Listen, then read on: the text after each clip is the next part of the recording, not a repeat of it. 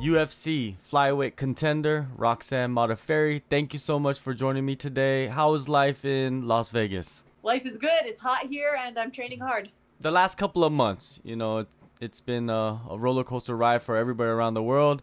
I wanted to get into the evolution of your training because I've heard the garage, the backyards, behind the bar. Talk about some of those situations. Man, so the syndicate was closed, and I really wanted to keep training, so I hit up my Muay Thai coach, AJ Matthews. My head coach, John Wood, was quarantining himself with his elderly father and his fiance. And so, like, AJ held mitts for me in his garage. They put down mats, which was awesome. And then I got to spar with, training partners, Taiwan, Justin, and Kelly. And it just kind of kept it between us. And when I didn't want to bother AJ, I went to the park with Kelly and Justin. And it was like part one of my training camp. Like, I had a feeling something was coming, but I didn't have a fight set. But I was just trying to train as hard as I could. And then now, we're able to get into the gym again and train like normal. So it's like part one and part two of my training camp for this fight. Yeah, I heard that that Las Vegas, Nevada is back to pretty much normal. Everybody's walking around. People are not even wearing masks. And you're kind of familiar with that, living in Asia. People just wear masks just to protect themselves. Do you walk around with a mask on, or are you not really worried about it too much? So when I lived in Japan, I found the mask very stifling. Like, I was breathing in my own carbon dioxide, and I just couldn't breathe. Like, I wanted to be a good citizen and do it, but I just like I couldn't breathe. So I didn't do it in Japan. But now, I'm able to do it. Like, I got a nice mask, and I can somehow breathe through it. People are still doing it in the grocery stores. We have a lot of nonconformists. Man, this is our second week, I think. So I'm hoping that, COVID doesn't suddenly spike. But, I mean, I don't know. It's hard. Like, I don't think we should go from 0 to 100, but yeah. I don't know. That's kind of like the American way a little bit, right? It's like they go, it's one or the other. It's not like there's no gray area. This is correct. Now, with Syndicate opening back up, what adjustments or what differences do you see in your training now compared to the last couple of weeks? I'm trying to keep a small group of training partners just because that's what, we're supposed to do with the whole COVID thing. But, yeah, I'm just going to class, hitting mitts with John and AJ, and just, I don't know, it's totally different than the garage in the park and behind the bar. Yeah. Oh, yeah, don't forget, I want to shout out to Lorenzo, my strength and conditioning coach. Really helped me improve my strength and power over the past, few years and months. Yeah, get into the power and the strength, where do you feel like that helps you most? Is it mostly in your stand-up, or do you feel like on the ground is where you benefit most? I never really valued strength and conditioning, like, to have it motivate me to want to do it, but everyone was telling me to do it, so I just pretty much followed my coaches and did whatever they said. I don't know. I'm still, I feel like maybe in my striking power, people are telling me in the gym that I'm hitting harder. I knocked down Macy in my last fight. I feel stronger holding people on the ground. I don't feel overpowered. Maybe that's a good way to say it. Like, I used to be so weak and just a martial artist, not really an athlete. But I feel like now I can hold my own with these, like, strong girls who are training to be athletes. Definitely. Now, this is your second run in the UFC. Your first run was basically one fight, right? And then now You're back. You're better than ever. What are the major differences you see in yourself comparing, like, the 2013 version of yourself to now? Oh, man, night and day. I was horrible. Like, my striking sucked. I was weak. Like, I had all these injuries all over my body. I almost retired. Like, every day was just so painful. I could barely make it through a training session back then. If I'd gotten signed to the UFC, I would have been in 135, the bantamweight, which I would have gotten smashed, like, immediately. So it was probably better, that I didn't get signed, and then I went to Invicta, and I figured out how to get stronger and find treatment for my injuries and have a great run through Invicta. What a great organization. Thank you, Shannon Knapp. And then when I, got my skill up, I got signed to the UFC, and it's been great. Have you felt like you've been surprising yourself even with the performance that you've been having the last couple of years? I wouldn't say it's surprised, but I'm thrilled about it. I feel very accomplished. Getting into the last fight, you mentioned Macy Barber last January.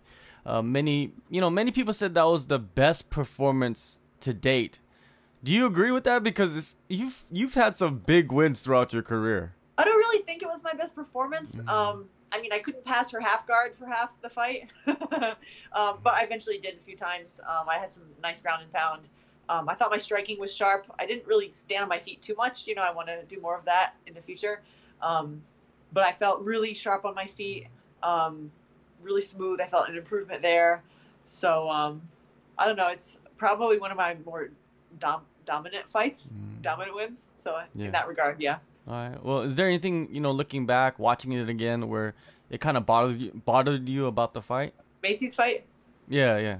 I mean, she bridge and rolled me from mount, which irritates me because that's like day one mount escape jiu-jitsu, and I shouldn't have let her grab my arm, but that was probably my pet peeve. Like, she bridge and rolled me. Grr. But other than that, I don't know. I was happy.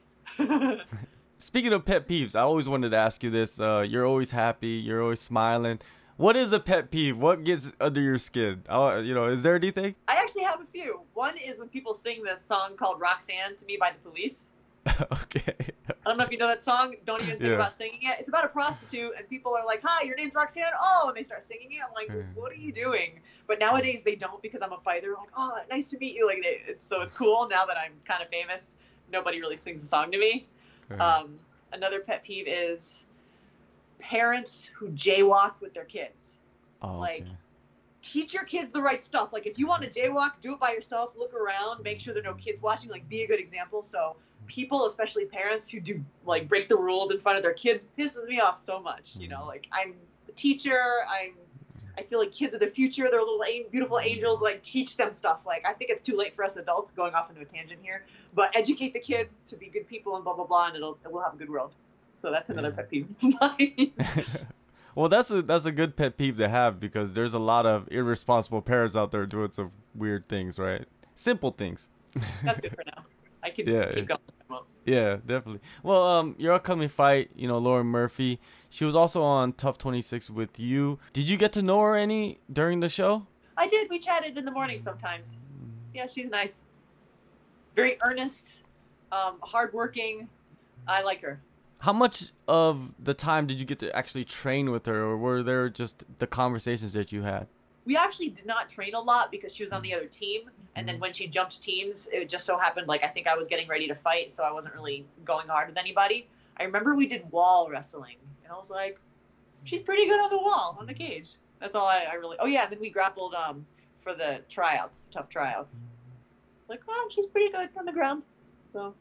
I see that Nico Montano is training at Syndicate. She faced Lauren on the show. She beat her. Has she given you any insight about Lauren and her in the cage? Oh yes, all the secrets. Just kidding. We haven't really talked about it. Okay. All right.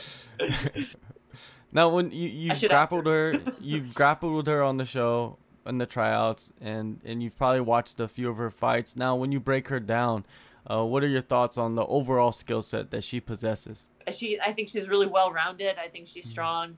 I think I have certain techniques that are going to be able to get through and land on her.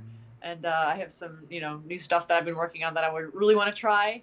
Plus my ultra powerful finishing move that is too powerful for my body to handle, so I might only be able to throw it a few times.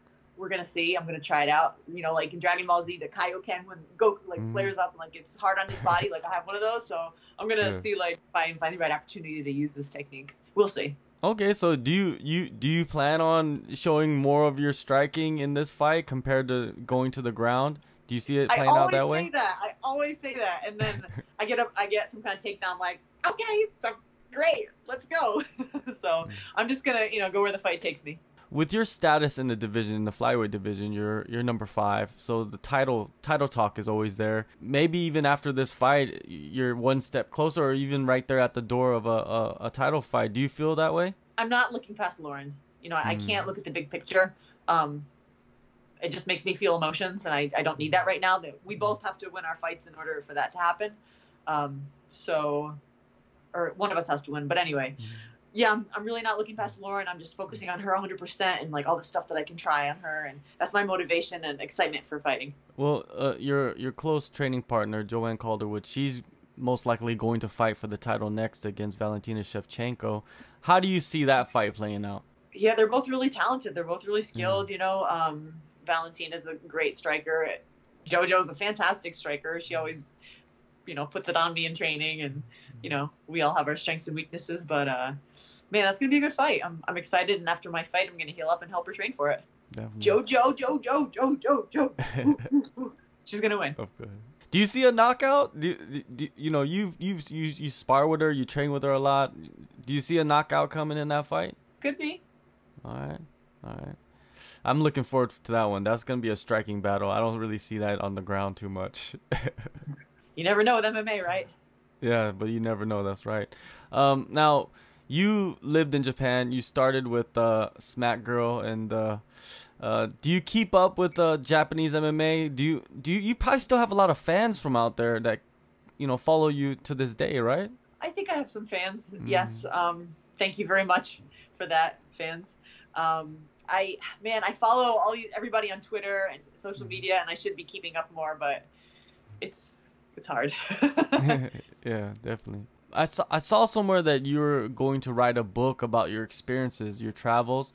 Have you started that, or is that still something that you're gonna work on in the future? Yes, I actually wrote a lot over the lockdown period. Every day I just came home and I wrote for hours, so I'm pretty far into it. I think all I really have left is to edit a lot of that, get somebody to edit it for me, and then write about the COVID breakout. Because it's not in the past yet; it's still going on, so it needs to finish before I can see how I have hindsight about it. So I think I'm gonna wait. Maybe by the end of the year, I'll have something to publish. But I'm close. Okay. You have a title for the book? I think I'm gonna call it "Memoirs of a Happy Warrior 2: Overcoming." Okay. Because a lot of the themes of the book are me going through a challenging time, but then overcoming it. People always think I'm so happy and everything's awesome. Well, not really. I struggled a lot. Yeah. I just managed to make something of it or stay positive. So I want to show people hey, I lived through the Japanese earthquake in Tohoku. I evacuated. That was terrible, but now I'm back and everything's kind of sort of okay. So things like that. I want to tell my story. Yeah, looking forward to it. One last thing before I let you go. You're a big proponent of living the martial arts lifestyle. And in the UFC or in MMA general, you got fighters like Colby Covington and Conor McGregor. They're into the trash talking. They don't really have limits on what they say. Do you enjoy it as entertainment, or are you someone that thinks that it's kind of a bad look for mixed martial arts? I remember, I think it was Rhonda. She said something like, I'm not being paid to be a role model. Because people were on her case about, their kids looking up to her and she's doing something. And I'm like, you know what? That's a good point. She's being paid to go out there and fight and beat people up. Now, if she were a role model, that would be great. So I think I don't mind if people talk trash and all that. What bothers me the most is going out and doing being a criminal or illegal things, or John Jones, his drugs and hitting people, and Conor getting into fights and not getting held responsible for it, just paying somebody off and going free. So that really upsets me. You don't have to be a super great role model verbally and with the trash talk, or not trash talking, go ahead and trash talk, but just follow the law, and don't be a horrible person. So that's kind of how I feel. Oh, so the talking doesn't bother you. It's the living your life a certain way that represents you in a good light. That's important. That's the most important. I think so, and I never really thought about it until you put it that way. I don't really mind trash talk at all. What bothers me is hearing John Jones hit a pregnant woman and got out of jail. Those sort of things. That bothers me. Well, I think it bothers a lot of people all over the world. June 20th, UFC Fight Night, UFC Apex, UFC Vegas. You're already there, so you don't really have to go anywhere, so it's good for you. Thank goodness. I didn't want to travel. Yeah, definitely. How far are you from the Apex? What is it, 20-minute drive or so? Yeah, 20 minutes, yeah. All right, well, I guess right. So thank you so much, Roxanne, for the time, and good luck on the fight, and good luck on everything that you're doing outside the cage. Hopefully that book comes out by the end of the year, and I'll be ready to read it. Oh, thank you so much. I appreciate it.